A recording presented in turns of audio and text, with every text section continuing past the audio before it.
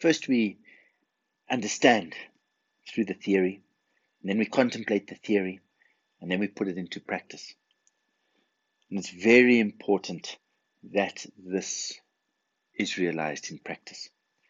Theory is one thing. It helps us to understand, but it's not going to help us resolve our problems. It's not going to help us resolve these afflictive emotions.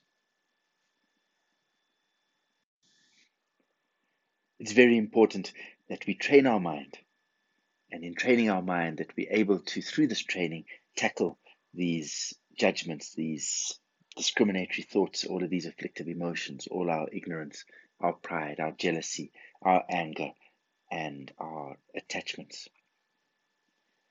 It's so important that these teachings are absorbed into our mind stream. If we don't do this, then there's no great value in just understanding the Dharma. In fact, it can help cause pride to arise in ourselves, which will just be the source of our future suffering. And also, when we have pride, we think we know how to do it, but in reality, we can't. So we think we don't have to practice. And the end result is that we don't attain liberation because we don't practice, because we don't resolve these afflictive emotions. Just like one of the students of Buddha, Devadatta, he was very, very clever. At the end of the day, he always thought, well, I know as much as Buddha. I can debate as well as Buddha, but the practices never entered into his mind stream. And as a result, and he was also proud about what he knew, the end result was he continued revolving around in the suffering of samsara.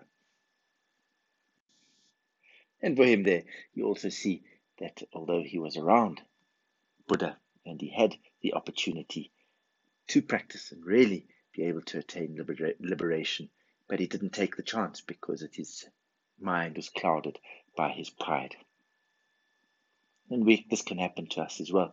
We can be around really great teachers, but if we don't practice, then are those practices going to enter into our mind stream?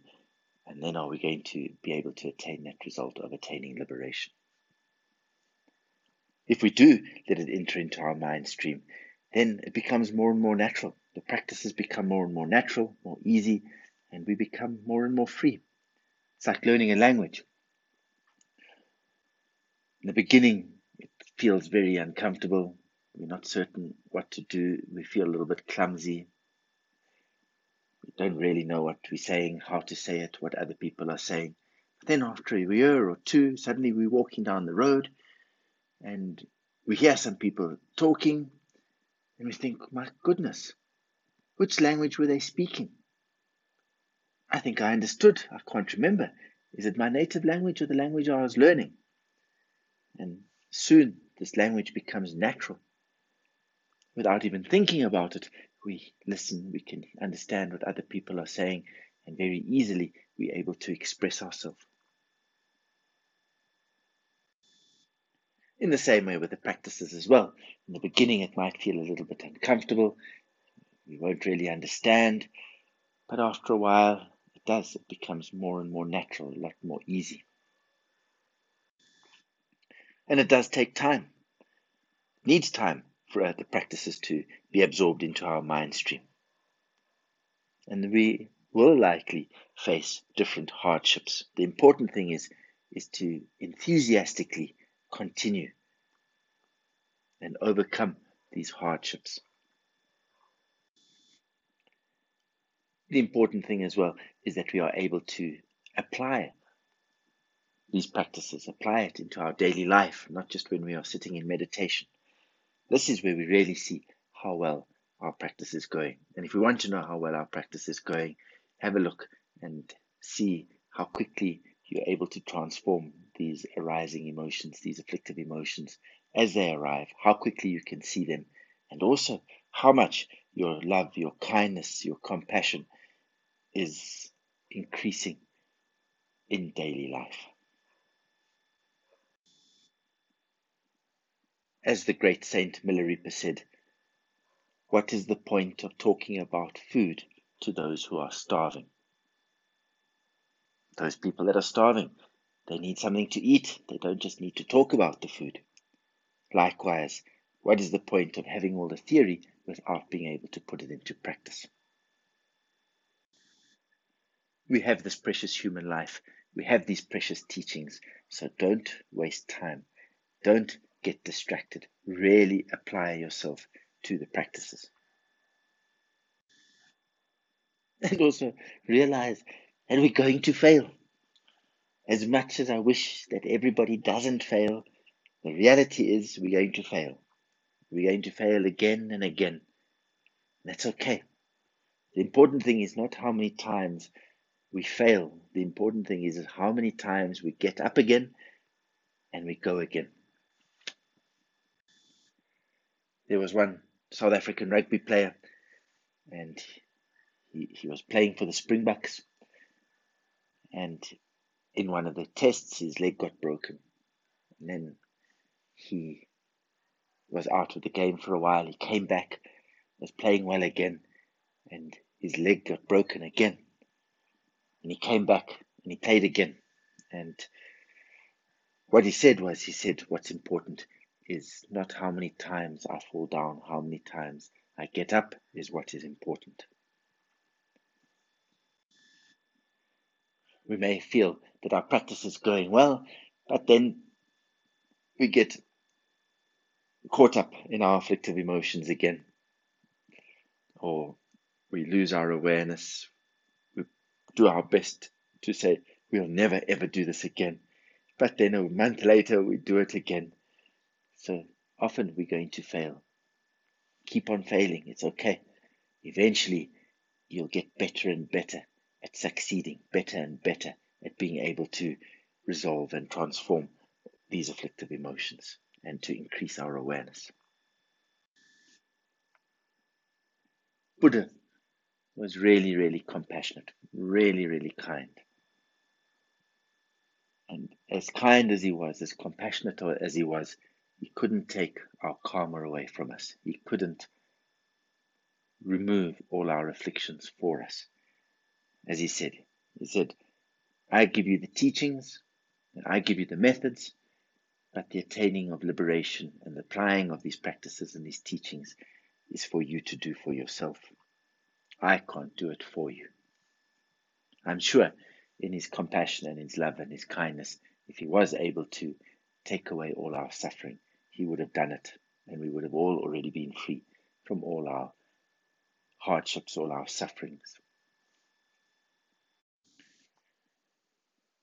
Many teachers recommend that once you've found the lineage that you're interested in and the teacher that you think that is appropriate to you, then try and stay with them as best as you can. Of course, that's enlightened teacher. It is fine to change lineages. Just sometimes what happens is some people have the habit of changing lineages. They like one lineage or they like one teacher, and after a while something happens and then they want to go to the next teacher. And then they go to the next teacher and they think, oh, this teacher is much better than the previous one. And this is the perfect teacher. But then after a while, then they think, no, this teacher is not good enough. Then they go to another one. And so they don't actually settle down with one teacher. They actually have the habit of changing teachers. And sometimes this stops them from really getting to have a good relationship between themselves and the teacher, and also to really go deep into the practices. So just observe this. If you find that you are changing lineages and you are changing teachers once or twice, but if it's starting to happen more, just check that it's really the problem with the teachers and it's not a problem with yourself, that you are the one that has the problem, the habit of changing. And also, having a few teachers sometimes sounds very nice. What this sometimes brings is the problem that we have our discriminatory mind. And then either one is that we leave the one and we go to the other and we slander the first one. There's no need. Maybe the first one really helped us so that we could go to the next level, so we could go to a better teacher. So why slander them? The other is sometimes, oh, I don't know if I should go to this teacher or that teacher. This teacher gave me this practice and that teacher gave me that practice, and now I don't know which one to practice, or should I practice this one or should I practice that one? And so we discriminate, and then we don't practice anything really properly, or really go really into depth into one practice. What we're actually practicing is discrimination. Maybe an example that helps us to understand this is, for instance, if you maybe think it's fun to have 4 or 5 boyfriends or 4 or 5 girlfriends. It might be a very exciting and very thrilling and keep you on your toes, and you think it's a lot of fun. Then one day the time comes that 2 or 3 of them want to go to the same place at the same time. Then you have a problem. And then you're stressed out. How am I going to handle this? How do I manage all of these girlfriends or all of these boyfriends wanting to go to the same place? Then it becomes a source of problems to us. And maybe at the end of the day, we don't have any deep and meaningful relationship with any of them. Even at the end of the day, we might find ourselves without a single boyfriend or a single girlfriend. And there are the different vehicles.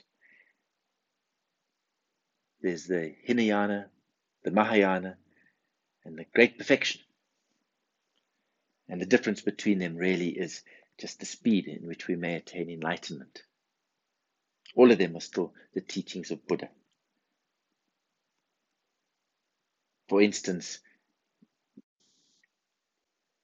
we may choose to go to Paris, and we can go to Paris maybe by plane, another is by train, another is by car. All of them are going to get us there. Just the speed in which we get there is going to be different. And for some people, Hinayana is more suitable. For some people, Mahayana is more suitable. For other people, the Vajrayana is more suitable.